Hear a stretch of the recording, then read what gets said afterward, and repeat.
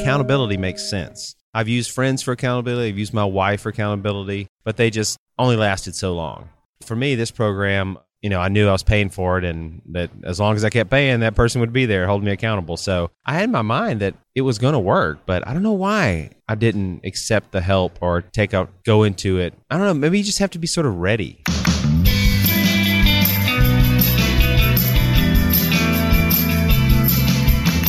I've learned as a young man that when you get a chance to hang out with PT Money, you do it. I'm Jared Easley. This is Starve the Doubts, and we're welcoming Philip Taylor here today. Philip, how you doing, sir? I'm doing great, man. Just enjoying the event here, and always good to bump into you and hang out. I agree. And so I've never been to social media marketing world. I know you've been before. What is it about this event that you appreciate? I appreciate that it's in San Diego, first of all. I love this city. Yes. And I appreciate that when you show up, you really get a sense that everyone in social media, online influencers across the sort of general marketing space are here. Mike Stelzner did a good job early on of recruiting speakers and attendees from a wide spectrum of people and influencers in this space. And they're here. They're in the sessions. They're giving talks. They're on panels. They're here. Everyone's here. I agree. And you get to experience something different from the show that you're doing. I'm guessing that you've taken notes along the way and implemented when you thought that was necessary. Can you give an example of maybe that? Yeah, absolutely. I'm a total student of events. In fact, we're sort of sitting in the networking hub of the conference, right, where you have the vendors sort of hang around. It's kind of a big box, really, a bunch of tables and people are hanging out, and then the vendors around the outside.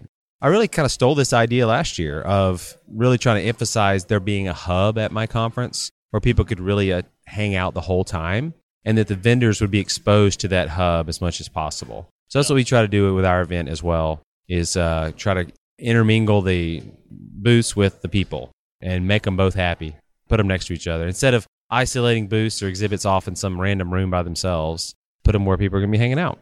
Yeah, that's good. You've had an interesting probably year or two. You've had some wins. Let's just talk a little bit about what are some of the wins you've had in the last year or two. Oh, man, year or two. This past year was a focus on health, man. I'll be honest. So, I decided that I'd heard about this service called My Body Tutor, and it's an accountability eating and fitness program. And I signed up for it, and I knew it would work, and it did. Basically, this tutor checks my my report every night that I put in.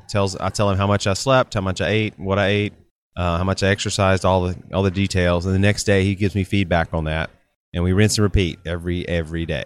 And over the course of a year, I've lost 75 plus pounds. Incredible. On doing that. And more importantly, I think it's created better habits for me and changed my philosophies. And I was 40 years old when I started, and you're sort of set in your ways, thinking about how you view yourself as a person. I'm always going to be this way, or just have this type of food palette, or I have this type of exercise regimen. That's just sort of who I am. That was ingrained in me. And so this process really kind of helped push through some of those things and set them to the side and really helped me create like new patterns and habits for myself that are healthier.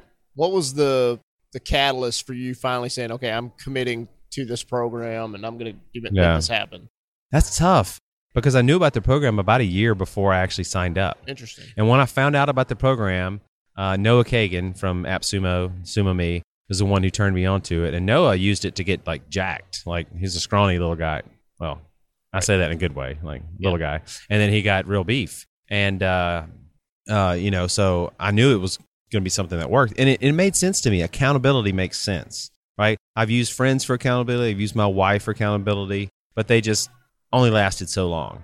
Well, for me, this program, I knew I was paying for it, and that as long as I kept paying, that person would be there holding me accountable. So I had in my mind that it was going to work, but I don't know why I didn't accept the help or go into it. I don't know. Maybe you just have to be sort of ready.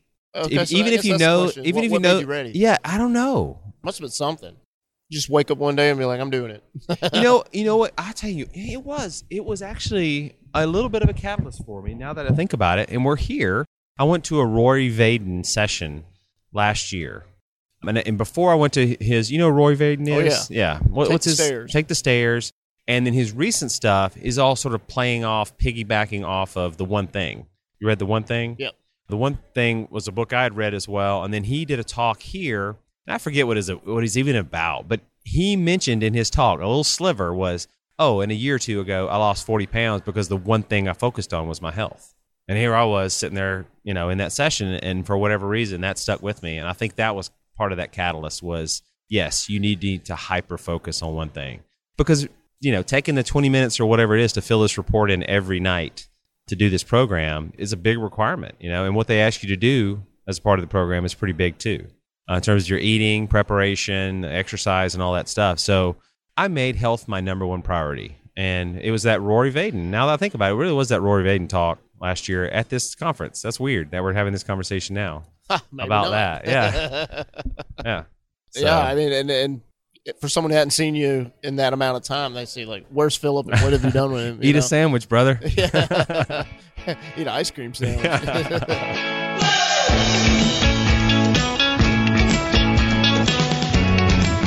No, it really is incredible to see the transformation, man. And obviously there's been a lot of hard work that goes into that. So. Yeah, thanks a lot. Yeah. And besides health, I mean, growing little family and 2 businesses that I'm still passionate about running, personal finance site, PT Money, and then the conference as well, which is growing. And I'm trying to iterate within it. I've hired 2 people for the conference. Which is fantastic. Yeah. So now I got to figure out how do I employ, like, where do we go as a company now versus just me relying sort of on, efforts. And so, yeah, it's a new challenge. I'm looking forward to it. Was that difficult mentally in any way for you to say, okay, it is time to commit financially to hiring full-time people? It was big time difficult. I'm very financially risk averse, and so I really slow play my financial and business decisions and take it easy. My 2 employees that I have been with me for 5+ years. So they're people I know and trust. And essentially I just took them from part-time to full-time. But there's a difference between working with a contractor, which you feel like you can just sort of say goodbye to tomorrow, and a true employee you've got benefits with, and you sort of are building now a future with that person. So it's pretty scary, I'll be honest with you. I'm still kind of scared about the approach. But they were at a position with their careers and their lives where they said, basically, PT, you need to hire us or let's do something different, So they actually put me in a position to where I almost forced my hand. And I'm glad they did. I needed to hire them a long time ago. They're both talented, trustworthy people, and if I employ them to do the right things, I think they could take our business to great places. So it make us a whole lot of money. So now that they're in the roles that they're in, what kind of freedom or what kind of flexibility has that provided to you? Well, I would say Jessica's been doing that kind of all along, So I think taking her from about 25 hours a week to 40 hours a week is just basically taking another 15 hours off my plate a week, which has been great. Right. Which has allowed me to focus more on my old business, PT Money. I started a new podcast there. Yep. So had I not hired Jessica full-time, I don't think I would have probably done that project. With Libby, my creative director, she is going to be, another thing we're doing now that we have these 2 employees is more events. So we're actually launching 2 small private events in New York and San Francisco called FinCon Masters. And that will be 100, 150 people. And we're going to grow into, other events, for our company. That's our kind of first approach. And whether that turns into bigger events for us or other different types of events or masterminds, we're still trying to figure that out. But I probably would not have taken on these other smaller events had I not had them full time. Yeah. Why do the podcast again? Because I know that's something you had considered or played with several years back, and now you're back to do it again. Why mess with that now? I just love the medium. Yeah. And I'm a content creator. I'm passionate about putting stuff out there and expressing myself. I have a message to share. Yeah. I don't necessarily have the time or interest in preparing a single person show. So me just as a talking head, I don't feel like I'm that interesting or want to put in the time to do a solo show, but I'm great with interviews. I feel like one-on-one, I feel like that's where I do my best. Yeah. And pulling questions or pulling answers from people. I'm just interesting. I try to be an interesting guy, or an interested guy. So hopefully it comes across as interesting to my listeners out there. And so, so I just like the medium. I'm bullish on it in the future. I think it's taken over.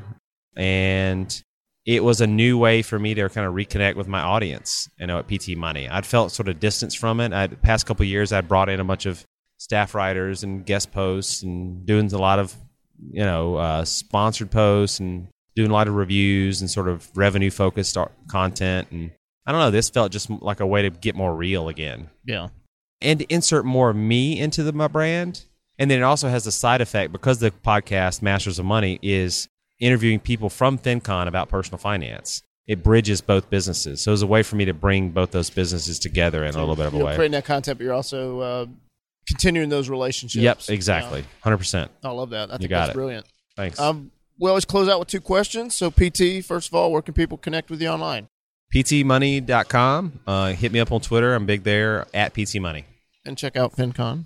Oh, and in the other business, it's FinCon. FinConExpo.com. If you want to come to a cool event. And then, of course, final thoughts. Final thoughts. Oh, man, I don't know if I have any. I really appreciate you having me on. It's a pleasure. My final thought is I'm skinny. I'll take that. Yeah. All right, PT, I'm proud of you, man, and appreciate all you've done to help us and just the friendship you constantly give out. Yeah, man. Appreciate you. You're a good example, man. Yeah, thanks a lot, Jared.